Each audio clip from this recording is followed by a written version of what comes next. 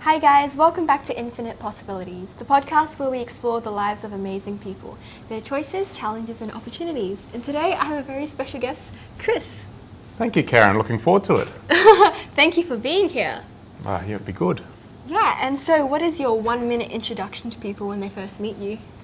My 1 minute introduction to people when they first meet me is, hello, how are you?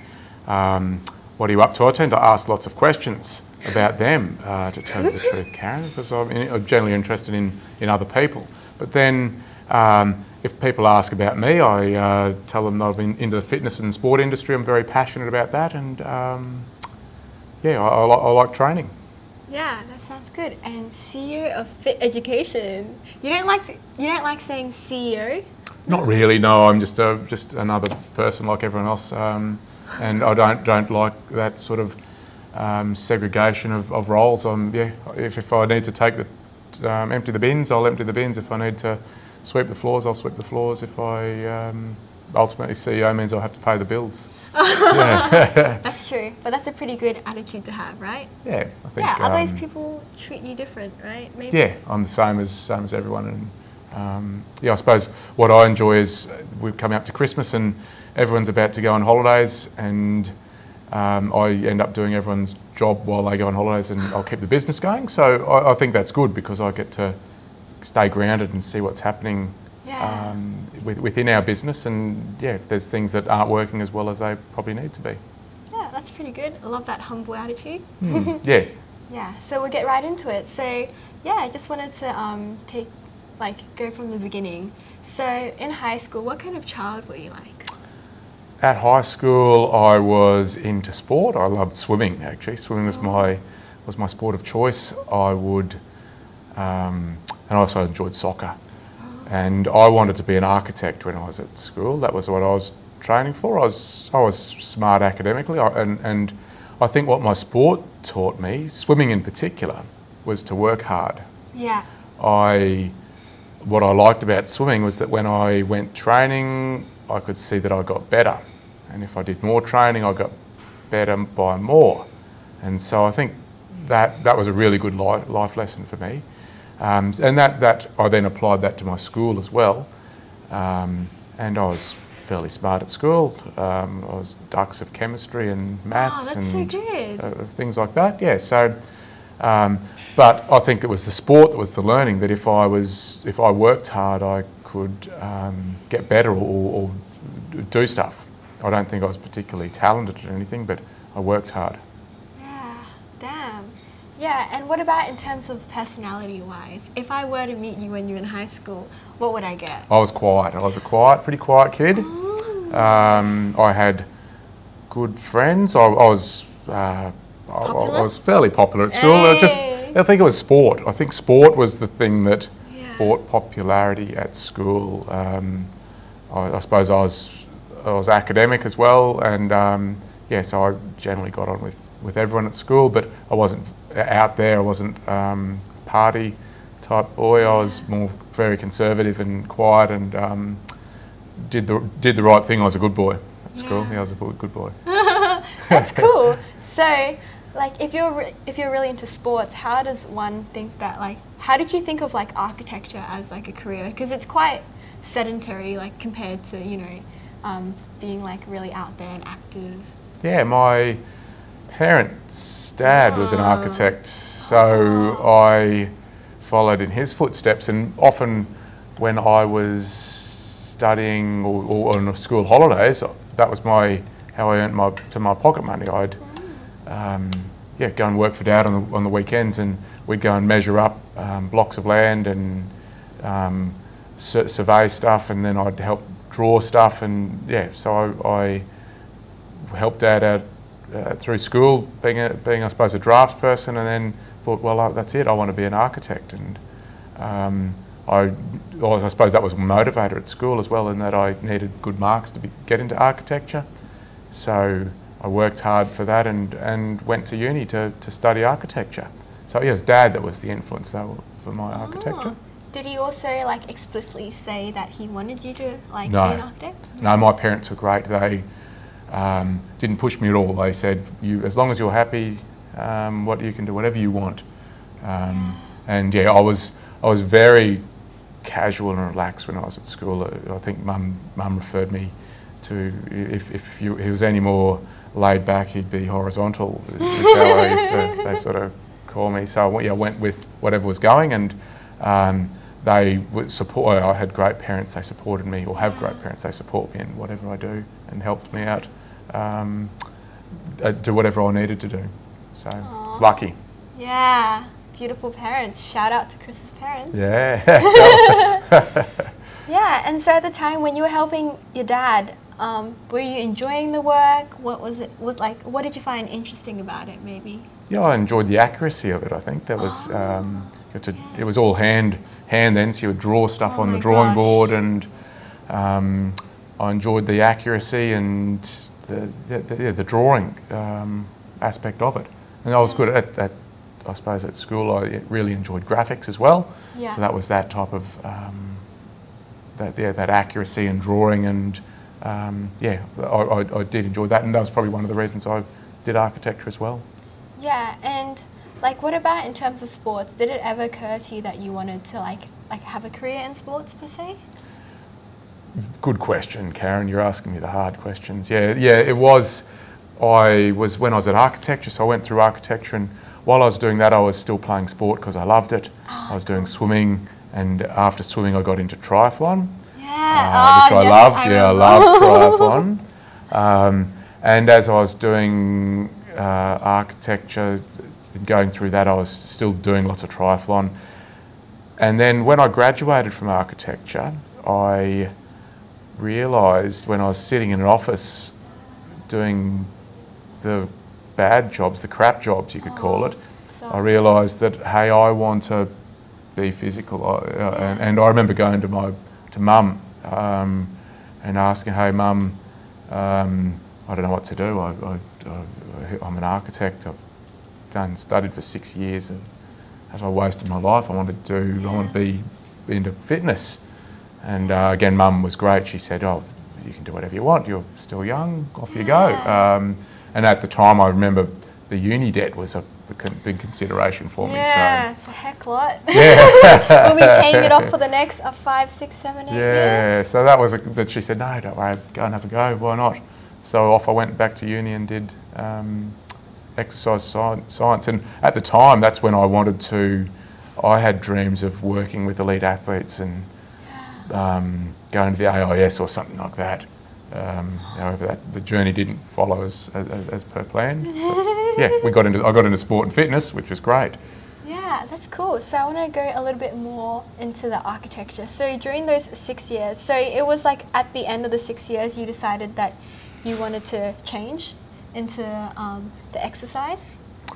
Throughout, yeah, it was so I went through architecture, and while I was at uni, I was always active at uni. I stayed at college at the University of Queensland, but I was going to QUT for architecture. And then for the last couple of years of my degree, you had to go work experience. Oh, so it was placement. Yeah, so you did one day of uni, and then you worked at a firm for the other 4 days. And while I was doing that, I was getting right into triathlon, and was getting fairly successful at that. Through to when I finished, when I graduated, I was then working at that same firm for another couple of years. Oh, so you did work as an actual architecture for a few years before changing? So I worked for a couple of years as an architect, and then, that's when I had my conversation with my mum, teary conversation with mum. What do I got to do? And mum, as mums do, give you good advice. Yeah, that's cool. Yeah, just also want to talk more about what was it like studying architecture? Did you enjoy the process of studying it? Oh yeah, I like studying. Yeah, studying, and that's what we're into now, is educating. I quite enjoyed learning and improving. I think that's I enjoy challenging and improving myself. So I did enjoy the architecture. I suppose the first year of architecture was particularly about being creative. Oh. So you had to learn all sorts. It was not what I was sort of expecting. Straight lines. It was a lot of creative thinking and problem solving, and I'm really grateful I did that, because I think that's an important skill, is problem solving and thinking laterally. Yeah. And also, like, at one point in time, I also had my dreams of being an architect. Oh, did you? Yeah, I did. But I also did graphics as well in high school. But one of the things stopped me was, like, each time I had to design a new house, I had no, like, original ideas.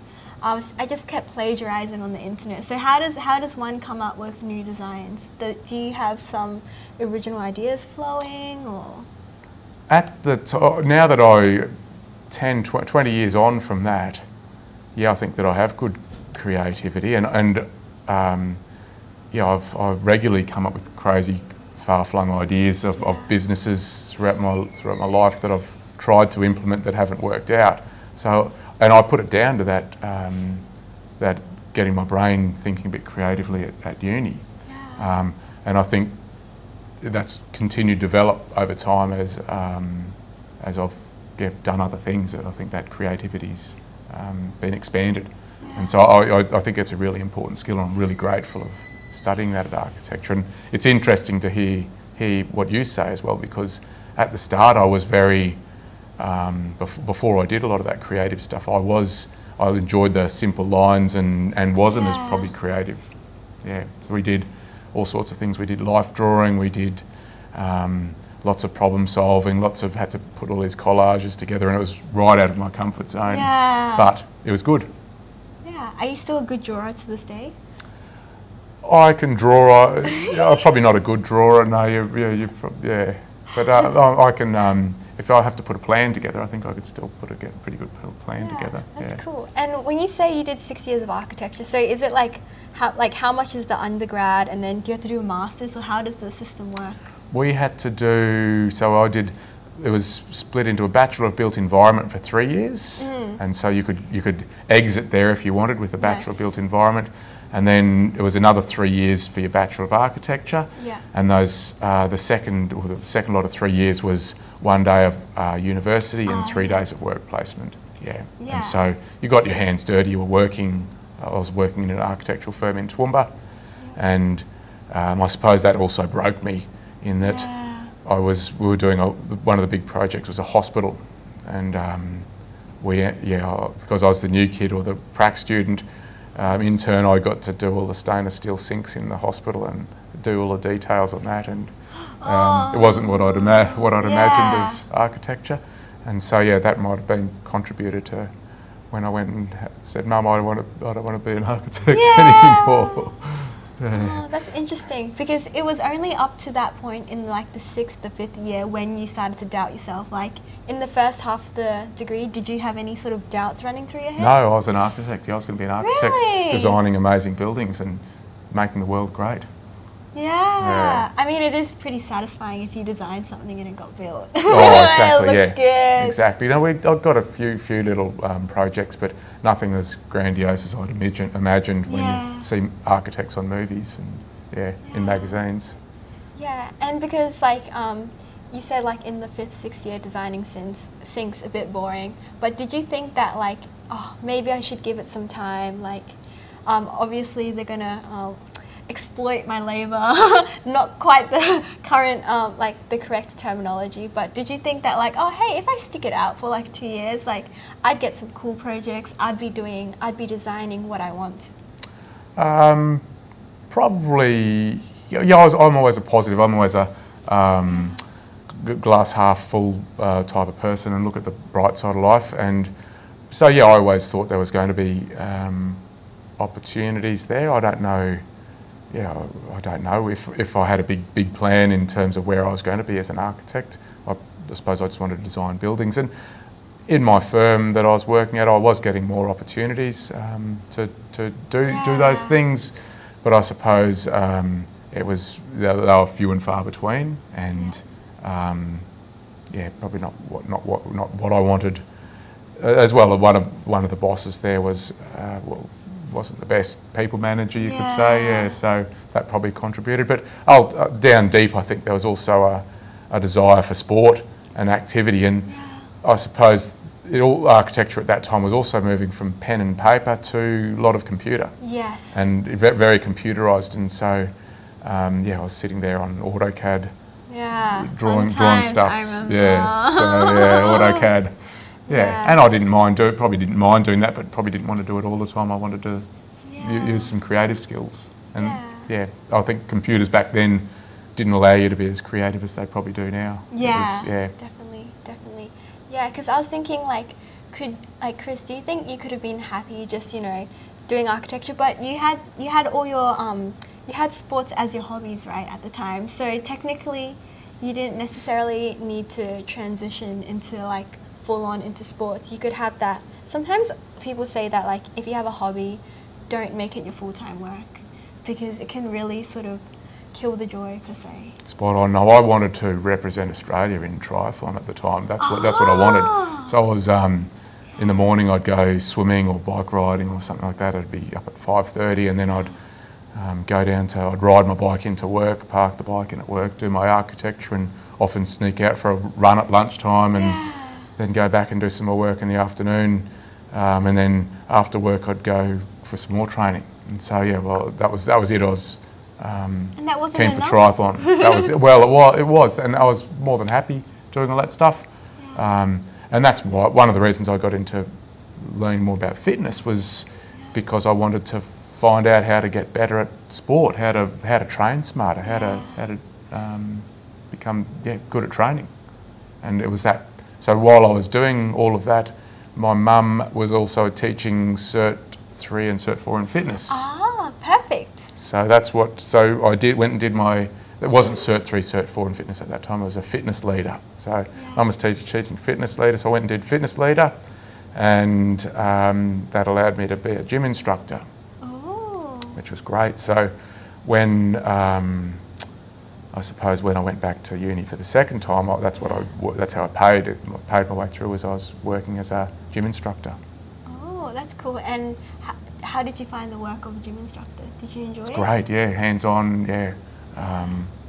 And so I was studying a Bachelor of Exercise, or Bachelor of Human Movements it was at the time, and working as a PT down at the gym in Jindalee, and it was great, and plus doing my training for triathlons at the time as well. Yeah, and if you had to choose between the two, would you rather be training or teaching? Would I be training or teaching? Well, training. I like training. Yeah, training's. Especially when you get to train with your mates, it's amazing. Yeah, that's cool. And just wondering, how hard was it to go back to uni for the second time? It was it required a lot of thought, a lot of courage, and there was a lot of thinking involved there, and that's why I consulted Mum, who gave me the advice. Don't worry, off you go. And I remember one of my lecturers in architecture. Gave me the same advice. As long as you've stopped studying by the time you've hit 40, it's okay. So I grasped that.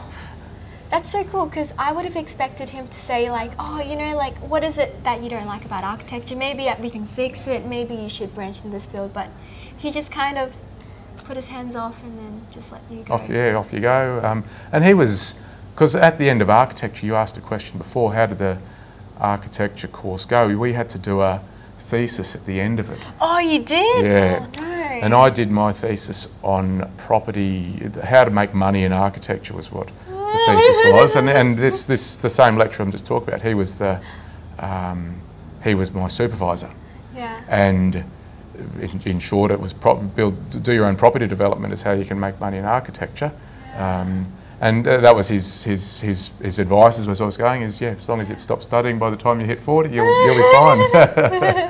I think that's good advice. And I suppose looking at where I am now, it's good to think that lecturers and some of those casual quotes that they say have an impact on your life.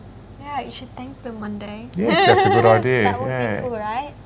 Yeah, and then so how did you find the degree of studying, what was the full name? Human movement studies it was, It's now exercise science, and it was great. It was, I suppose getting your hands dirty on physical exercise, and one of the great things was going into the anatomy labs and looking at all the cadavers, all the dead bodies. And did it scare you for the first time? Oh, I wouldn't say scared. I was probably intrigued about what's going to happen in here, and there was a smell. They preserve the bodies with the formaldehyde, so there's this terrible stench as you go in. Yeah. And it was they were hard subjects because you had to. The exam was they had all the cadavers lying out on the bench. And you went through, and there was a little pin in a certain part of the body, or a nerve, or a. I get ya. And you had to go on your exam. You had to go and list what it was. Wow. And that was. I do remember that was a hard exam to pass. So lots of study went into that. But yeah, it was one of the best learning experiences that I've had, and it was the practicality, and that's what I do now is all about. It's the practical learning of doing stuff that it reinforces everything. Yeah. And so seeing one of the lasting lessons that I had from that anatomy class was when I saw someone who'd exercised for their whole life versus someone who hadn't exercised, and the cadaver. Yeah. And so the person who had exercised had these big, strong bones. You could see with strong attachment points on where the muscles attach on. And they had big, strong muscles and not much body fat around. And you could see strong tendons and strong ligaments and all that type of stuff. Yeah. Whereas the person who hadn't exercised, had really weak bones and had a lot of body fat around it, so you could physically see it, and that was something that stuck with me and still sticks with me, and I still teach in my classes is exactly that, the benefit of exercise on your body. Yeah, that's crazy. It must be quite confronting to see the stark difference. Yeah, absolutely. Yeah, damn. And then so after finishing the degree, feeling pretty good about yourself, what's happening? What's running through your mind in terms of careers? At that time, I still wanted to be involved in elite sport. Yeah. I wanted to be training the Broncos or Yeah. down at the AIS training the triathlon team. That was after I'd represented Australia at triathlon. I wanted that was my So Whoa, so that was in it. You represented Australia. I did represent Australia at triathlon, just at an age group level. Yeah, and that's so we sick. went around to a number of world championships around the world, which was awesome. Yeah. And I went and competed at there's an Accenture series around Australia, which was really good.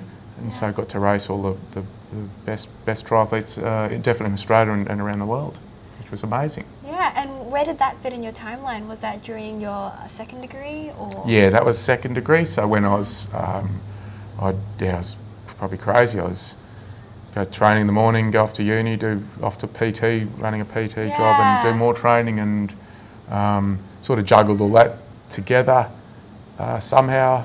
And in hindsight, I was Burnt out? Yeah, well, not burnt out, but I probably what I teach now is recovery, and I didn't give myself the best shot by doing too much. But yeah, I'm probably a better coach as a result of it, because Been there, I've done all the dumb things, and so I can tell others Don't be not like to do me. it. Yeah, don't do that. That wasn't the smartest idea. Yeah. Oh, that's cool. Yeah, and then so once you graduated, did you instantly go looking for a job? And what kind of jobs did you look for? Well, that's a good question. So while I was continuing to study, I sort of realised that jobs at the AIS and Brisbane Broncos strength and conditioning were few and far between. Yeah. And as I was investing more time into triathlon than probably my study, my grades weren't as good as they probably were when I was Doing younger. architecture. Doing architecture. And so I realised, well, maybe I'm not going to make the cut, and so I transitioned to I'll be a PE teacher. Yeah. So I did the extra studies to become a PE teacher, and that's what I ended up doing at the end of that Bachelor of Human Movements. It was a specialisation in education, and so I went and became a PE teacher, and I worked out at Forest Lake and Woodcrest College at Springfield Lakes, which was great. And while I was doing all of that, I was still doing, I had good PT business over at Jindalee, and kept on doing that as well, and that worked really well. Yeah, it was busy, and I was still training at the time as well, doing triathlons. So, yeah. Oh, wow. You really keep your life really full. yeah, I enjoyed the physicality, and I always think, even now, I still have to train. It makes you healthy, makes you, if you're not training. Yeah, that's cool. And what was the experience of being a PE teacher, like teaching kids? Sure, there would have been a lot of gamification, and how you teach adults would be quite different. Yeah, I think keeping it fun was very important. Keeping it fun, and yeah, you had to look at the group of students you had in front of you and what was motivating them, and they were the practical kids who probably weren't suited to English and maths and the academic subjects. They're the ones that were in PE, and typically I suppose bad kids at school, they're the coolest kids in your PE class because they're being active out on the oval, and so I had really good rapport with those kids, and I'm still friends with some of them really out in the world, and I've got good stories about a lot of those kids that I taught, and I could quite easily still be a PE teacher. It was a great job. Yeah. And did you find like there were some students that like didn't want to exercise, that didn't like, or maybe felt embarrassed? So how do you sort of help those kind of students?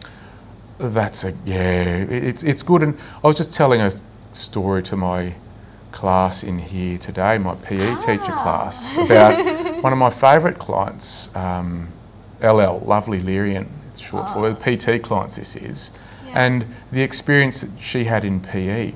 And I teared up actually as I was telling this story, and I'm not ashamed of that at all.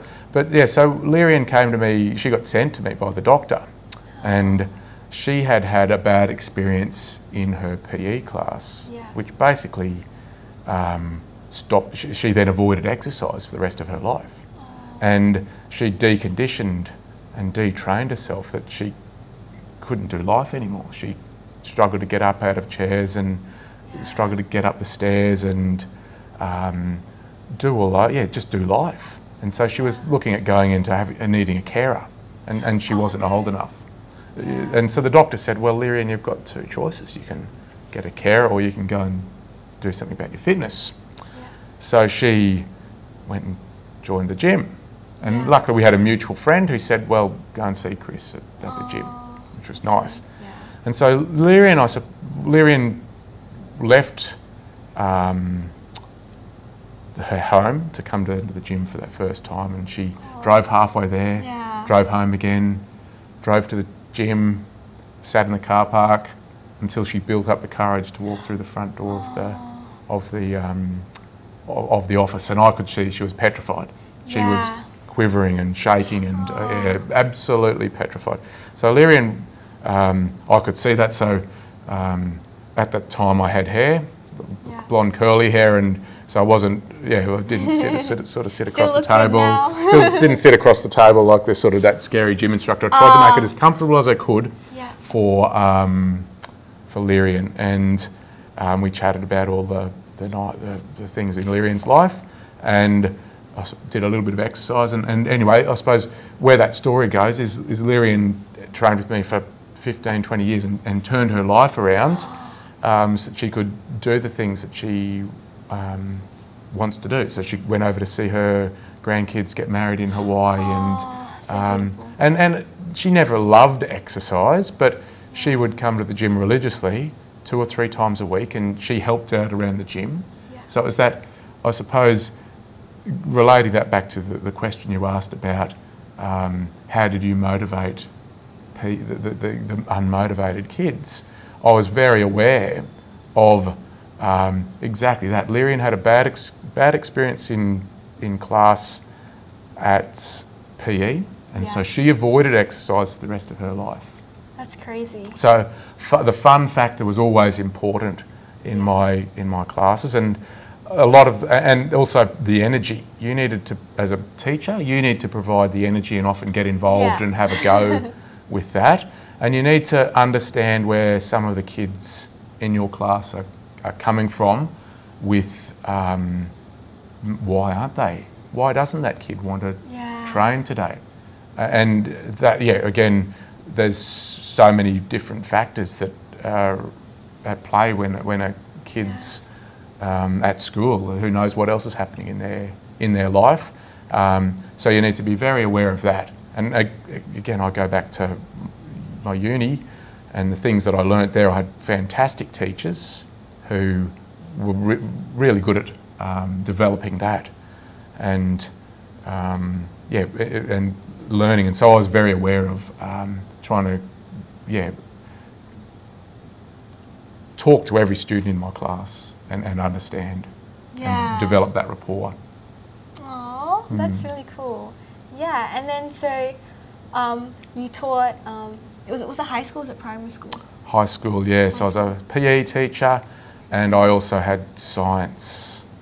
And so typically you taught science? Taught science. They typically gave me the dumb. They'd give me the rugby science class. Yeah. So I quite enjoyed doing a bit of science with the rugby team as well. Yeah, and we again was try and make it practical and make it as fun as you could for those students. They were never going to be scientists, but they still needed to learn the basics of that. Yeah. Well, I've just finished reading a book called Range, and one of the things that it talks about that I really agree with is that in education, and it sits well with my training philosophies, that the more someone struggles in something, the better you learn something. Oh. So if you, and this is, I think that my education, I studied hard when I needed to have an exam. I studied hard, and so a lot of that information stuck with me, I think, and I probably struggled with it, but it made me learn it. And so one of the things that I'm aware of, I suppose now as a teacher, is that if you give kids the answers, if you make it too easy, then they're not going to. You might get instant gratification at the start. Look at my class; they're doing really well, but long term, they're not going to be or get as much out of it. So I think there is a line there between having all fun and games and actually setting some targets and some challenges and making kids follow through with hitting those challenges and targets. And so there's a balance there. It's a balancing act. Yeah, it's so hard to design a course where there are people of all different ages, and like when some levels are higher, and how do you sort of find that like middle ground of like, oh, this should give them enough challenge but shouldn't be too challenging, but it's not too easy when you have like a class, or do you like separate them into like further categories of, I don't know what you would say, like medium, high, low? Sounds like you've got it all sorted there. Nah. Okay? Yeah, you've got it sorted. No, there's a number of different ways. You can either pair the better students with the not so good students. That's one way. Yeah, and you can get the better students to help the not so good students, or you can, like you said, pair the better groups together and the not so talented groups together. It all depends what you're trying to work at. I think you've got to set, and when you're setting goals, if you set the goal too easy, people get bored. Yeah. If you set the goal too hard, people give up. So an 80% mark, if you have where they get the thing, achieve it 80% of the time, then you're about right. And obviously, if you've got people with different abilities, everyone has a different 80%.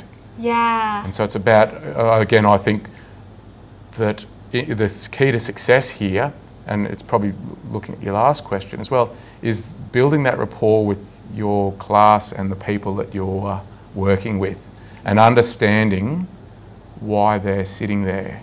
Yeah. And that's what's good about PT and teaching, is you're dealing with people, and working with people and understanding that, I think, is very rewarding. Yeah. And do you sort of cap the classroom size at a certain level?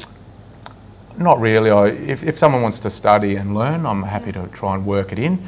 Once you do get classes too big, you start to lose a bit of that rapport. Yeah. And so that's where, I suppose, in my current position, we get two teachers on to to split the class into two. Yeah. And so I don't necessarily like to say, no, you can't do something for someone who wants to do it. It's probably about facilitating at the top end. You don't want a class that's too big.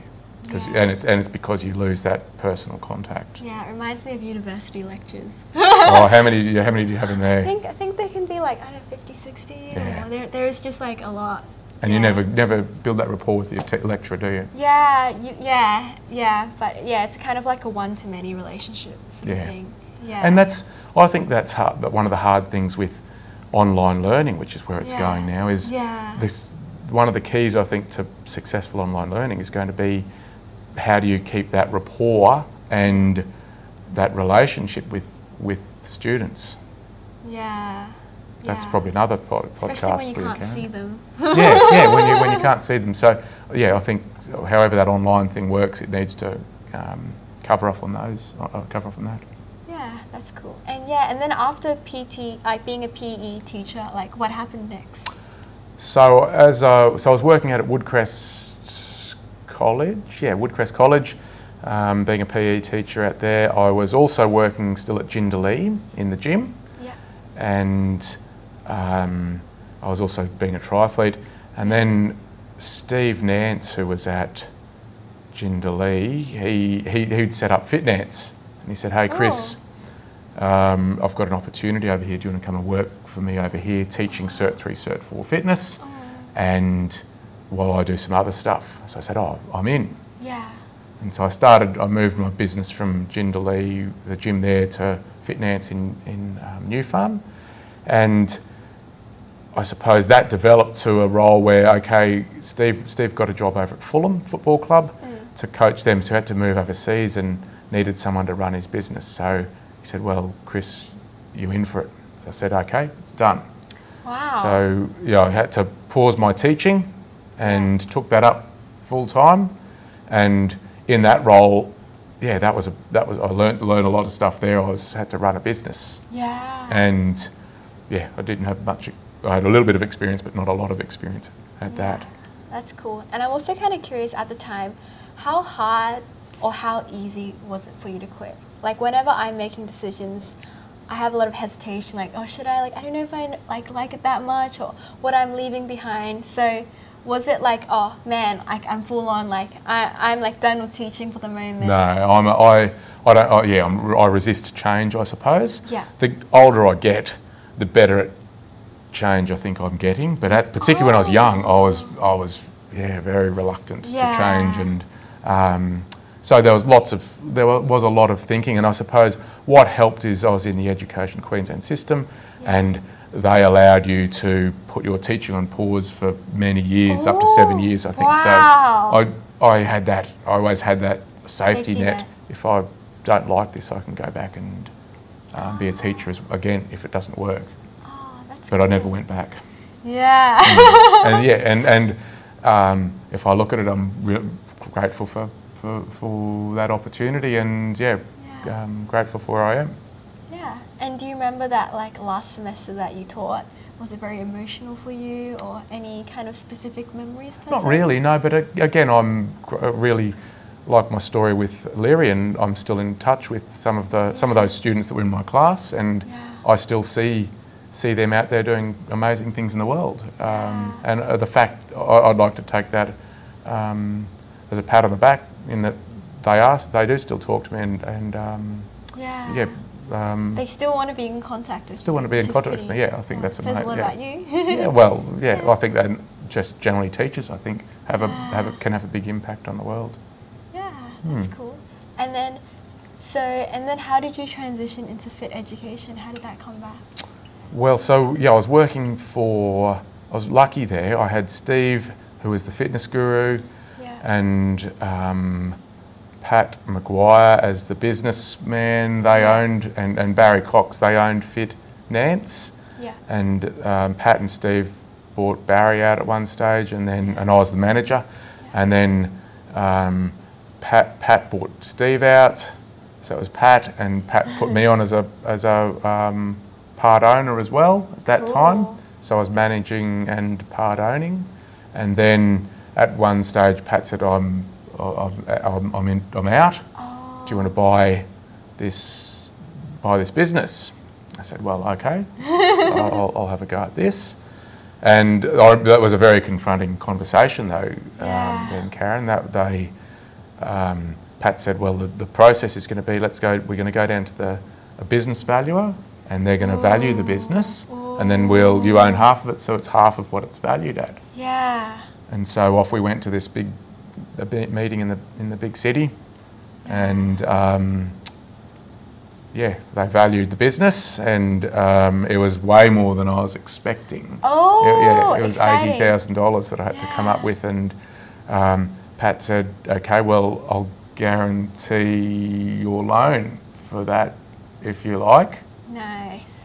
And so, it was scary at the time, and I was very resistant to change at the time, but I went ahead with it and paid off the loan, and now I'm owner of a business, which is good. Yeah, that's kind of cool. So you said it was called FitNance, and then you changed it to Fit Education. Yeah. So what happened is in 2015. So we moved from New Farm to East Brisbane, and we set up our shed in East Brisbane, which was amazing. It was great. It was this big warehouse, and we had all sorts of great people coming in, and we had a gym, and we had the RTO aspect of it, and it was going really well. And then we had a fire. So it was terrible. What happened is the neighbour's place, or Energex, was in there doing their stuff, and it burnt down. The neighbours caught on fire and took us out. Damn. And so, I suppose so what happened there, I had some soul searching to do and learned some more business lessons then, in that I didn't have my insurance policies worked out properly. So there was some big learnings in life there. And so we moved over to where we are now, and at the time we changed the name because we were getting calls on FitNance sounds like finance. We get people phoning up, what about, can we get some loans? So we said, well, let's just make it as obvious as we can. And what do? Fit Education. So we changed the name to Fit Education. Yeah. Do you know why it was called FitNance? Well, Steve Nance set it up, so it was Fit Nance. Yeah. Oh, what a name. Yeah. And I learned a lot off Steve, and I learned a lot off Pat as well. Probably some of the Pat. He was the businessman, and I probably wasn't so good at business, so he taught me some good business lessons that I probably didn't like at the time, but look back on now and think, oh well, he was probably right. Yeah, I needed to pay some bills and do some more invoicing and do those hard business decisions. Yeah. Oh, damn. Yeah, and how long has it been since you've been running Fit Education? 2010, I think that happened. Whoa. So 11 years now, and going. And so since then we burnt down, we relocated, and we've done some good government. We've got some good government. I suppose improved our status. We've got international school now. We've got vet student loan funding. And we've got a lot of extra courses on scope and some really good projects. So, Oh, that's cool. Yeah, and how has it? How many people was it in the beginning, and how many people is it now? Like, what has the growth been like? Well, at the start it was me. Just you. And then we had a prac student, Tanya, who worked with us, and we put Tanya on full time eventually. Yeah. So there's two of us. I didn't expect it to be that tiny. And then we just kept growing, I suppose, and that's how I generally put my staff on. Was we'd introduce a new person in, and they were generally my prac students, so people we were training or people who had worked with us, and say, here, we've got some extra work. Do you want to do some work with us? I suppose at the peak we had 5 or probably 6 full-time staff and another 6 part-time staff. And that was just, the peak was when we burnt down. So we were, which was a bit of a shame. And anyway, after that, when we burnt down, we had to restructure a bit of stuff and make some changes. So we took out the commercial gym component and decided to focus on the education side of things. Yeah.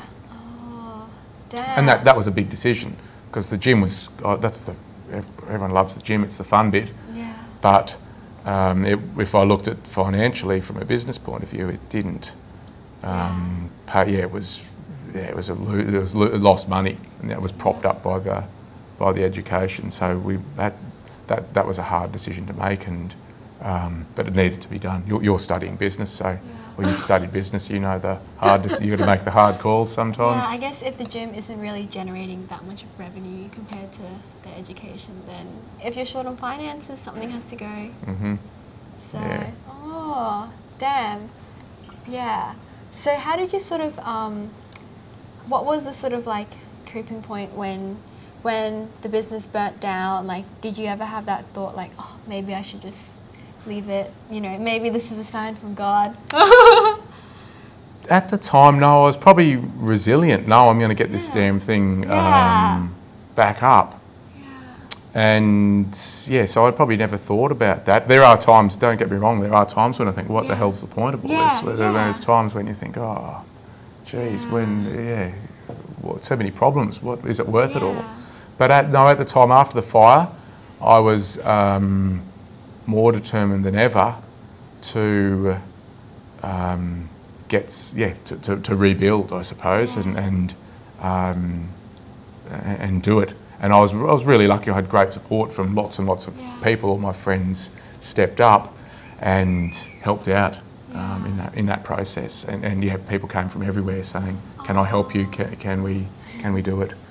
I had people come and help paint this and clean this, and because where we're sitting now used to be a poker machine room. Oh, very nice. It needed to be painted and completely redone. So everyone helped in, and had other friends come in and mentor me on business and help with business, and so I'm very grateful to all those people that helped out through that. Yeah, that's cool. Did you have to loan a lot of money to be able to rebuild it again? No, I was fine. Yeah, the insurance obviously didn't step up, but again, one of my really good clients stepped in and helped me, advised me with how to handle that insurance claim, and helped me get the maximum amount of money we could. And then since then, we've obviously checked our insurance policies and have got a better insurance. But no, I never wanted to give up, and no, I didn't have to. We were in a financially very good position when we did burn down, so I had enough reserves to. Yeah, that's good. Yeah, and I suppose you're in the business. I'm fairly conservative as a business person. I always like to have some buffer there to fall back on. Yeah, that's good. Yeah. And then, so tell me more about the times when you think, like, what's the point of all this? Because, like, it's been 10 years, and, like, in terms of frequency, do you think it's, like, 5 times a year, or is that a bit too much, or? No, probably 5 times a year is a good guess. Yeah. Probably. It's when there's, you're here Sunday night, and there's a class starting tomorrow, and you're putting the bins out and doing the class timetable and doing all that stuff, and you say, what's the point of this? Why I'm doing all this stuff? They're probably the times, or when you get kicked in the teeth. The government often moves the goalposts on you, and you've spent a year working on something to those goalposts. When they get moved to somewhere else, you think, what's the point? Why? And so I did. At times, I've deliberately set my business up so that there's a number of different income streams, so that if something does move, the goalposts do get moved, then it's resilient enough. There's other things that can step in. That's good. So that's a good learning, I think. And at one stage, I remember we were very reliant on some government funding, and they moved the goalposts, and that took half of our income out. And so, we were quite exposed. So, we changed that. That's the next 10 years I've spent having a wide variety of income streams, which is good. That's cool. Yeah. Yeah, and then so Chris, what is the point? How do you sort of when you ask that question, do you sort of, yeah, how do you sort of answer yourself in some ways?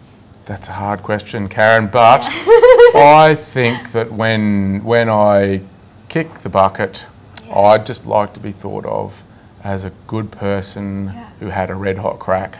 Yeah. Yeah, and had fun. Yeah. And I think that, I suppose I can see, I enjoy all the things that I do at the moment.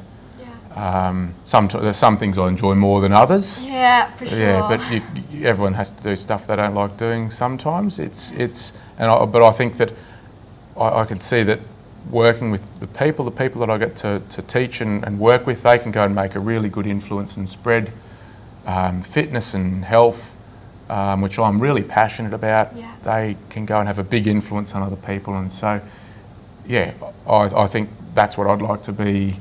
That's the point. That's the purpose, is to have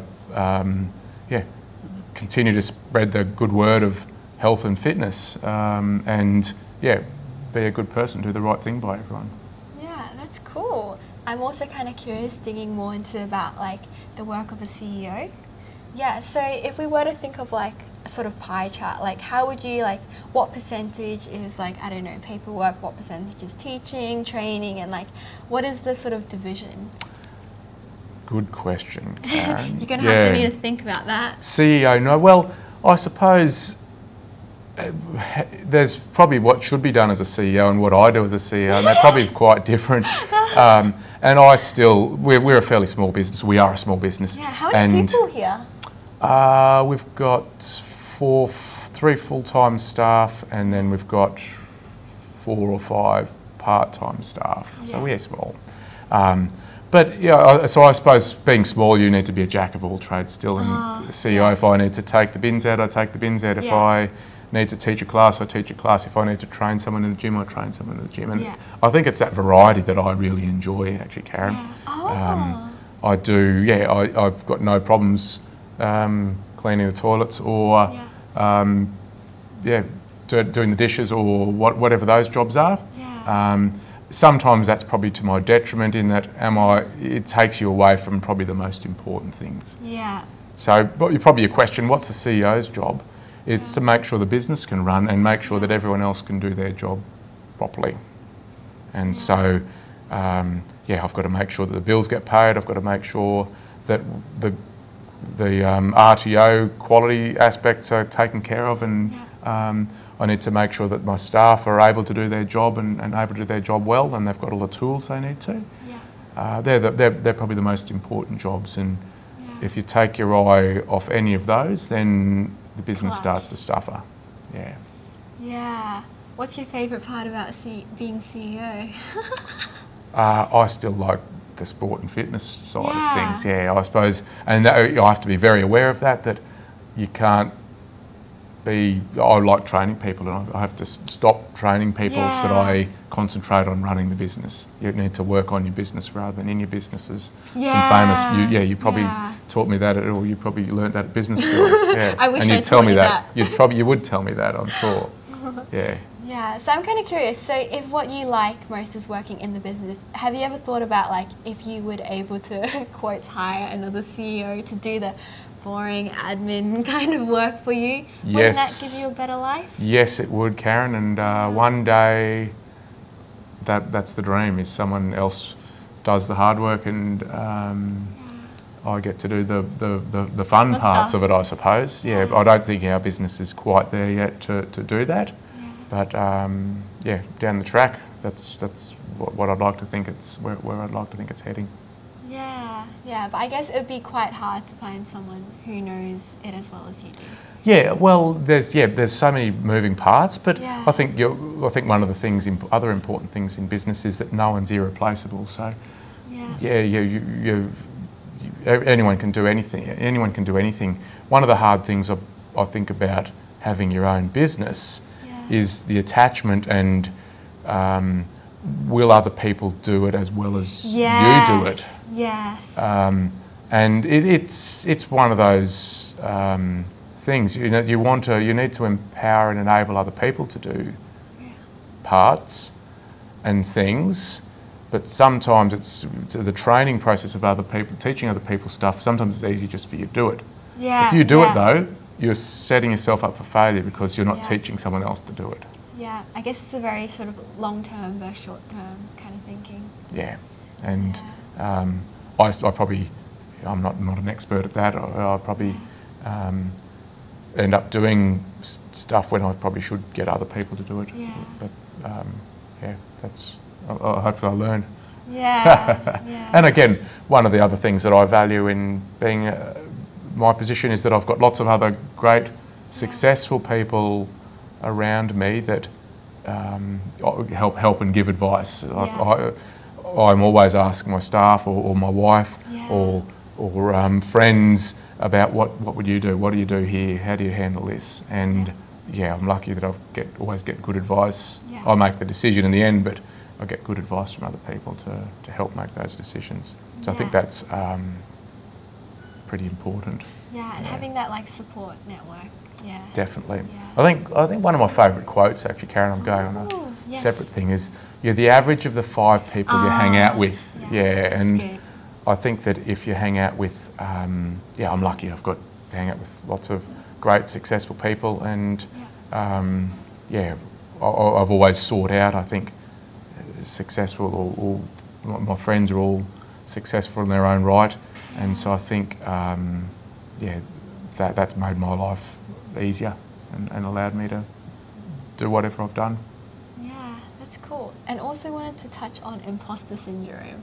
How do you feel about that? How do you sort of like deal with it, manage it? Tell me a bit more about imposter syndrome before I talk about something that's probably wrong, Karen. All good. So imposter syndrome is like when you feel like it's almost like being a little bit like you feel like you're inexperienced, you feel like maybe you don't deserve it, or maybe you feel like it's sort of almost like feeling like out of your league, because you said that in the beginning where like, you know, you weren't really sure like how to run the business, and then like suddenly like, you know, you were the business owner, and then especially it's a lot harder like when there are people who look up to you to ask you what to do, especially when you have full-time staff. So how do you sort of manage it, like feeling like out of your depth a bit, because you know, I think there's never a time when I've thought I can't do this. It's never. I'm always willing to have a go, and I think that's a strength of mine. I'll have a go. Yeah. But when I don't know, I'm not afraid to ask other people how to do stuff, and again, if that person doesn't know, they may know someone that knows, and I'll phone that person up to ask them. And I've always have to do that. So I suppose I ask questions is when I don't know how to do stuff. I've never thought that I can't do something. I'll have a go, and I'll try my best. So I hope I've answered your question there, Karen. I'll have a go and ask questions. Don't think too much. Don't think too much about it. Do the best you can, and ask questions. And anything I do, I like to do the best I can. So I like to think that's better than it's worth it. Yeah, that's cool. Yeah, because sometimes when I'm doing this podcast, major imposter syndrome, like especially when I like interview some people and they have some recommendations, and then when I start looking at their profile and they're like famous, and then I'm like, I didn't even really know what I'm doing, and I'm just making it up as I go. So I hope that they don't have like a high expectation of me. One of the people, they're like, they were like a little bit like disappointed I didn't have a studio. Well, because they thought like, I was like, no, sorry, I just like record on my phone. No. And so, but that's kind of, just good attitude. Maybe don't overthink it. I think it's awesome what you're doing. I think it's really great. And Katarina was asking, what are you doing? A podcast too, Karen? And Katarina listened to your podcast and said, great job. Wow, have a look at her having a go. And that's it. We think it's great. She was so supportive. Having a red hot crack is what it's about. And I'm sure that as you keep doing it, your follower base grows, and then all of a sudden there you are being a business entrepreneur who's doing it. That's one thing I'm always amazed at with all the people we work with is where they end up, and I think that's that hard work and having a go is the key. And talked about me, but talk about you. Yeah, you're having a red hot crack, and I'm sure you'll go a long way, Karen. Yeah. Oh, thank you. Yeah. So we're nearly around the end. So could ask you that deep question. So Chris, to you, what do you think the meaning of life is? What do I think the meaning of life is? I say that to buy me some time, Karen. Yeah, I know, right? Well, one of my favourite sayings, Karen, is champions train, losers complain. Yeah. And I suppose reading into that, I think that's some meaning of life, is to have a red hot crack and you go and be a good person. And I suppose that's what champions train, losers complain is about. Go and get in and do it, and do the right thing, and along the way have a good time. Yeah. Oh, that sounds good. Yeah. And what would be your perfect day in the life for you? Perfect. Oh, good. My perfect day is, and it's it's not far off what I do at the moment.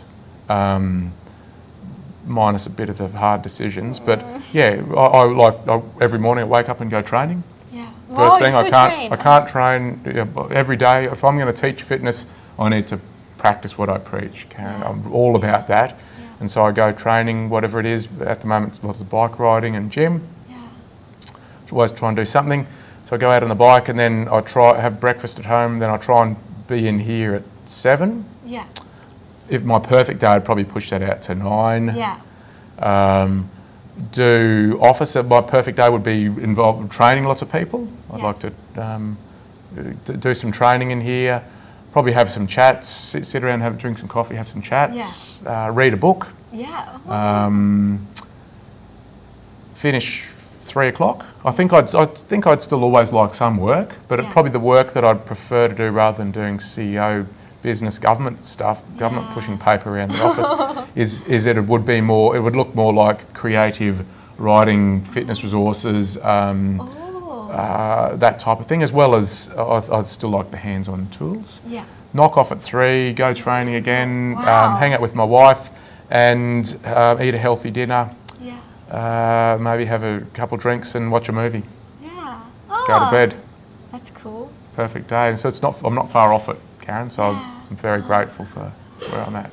Yeah. Oh, that's so good. And it's just really that simple sometimes. Yeah. Yeah, exactly. In fact, when you say that word simple, I think it is. And life is pretty simple. And when I've gone wrong, it's because I've made it too complicated. It is simple. It's have a go and be good. And lift your weights, eat your vegetables, get your sleep. Yeah. Have good friends around you. Yeah, that's the recipe for a good life. Yeah, so we're pretty much at the end of the podcast, but I have to ask you, how has your podcast experience been? Any surprises? You asked a couple of hard questions, but you worded me up a little bit earlier, so I didn't really drop the ball too much, I don't think. It's been great. You've made it really easy, and I think, Karen, one of your strengths is you're easy to talk to. You ask my questions, really? And you got me talking for an hour. So we did it. Yeah. So let's say bye now. Bye. Bye.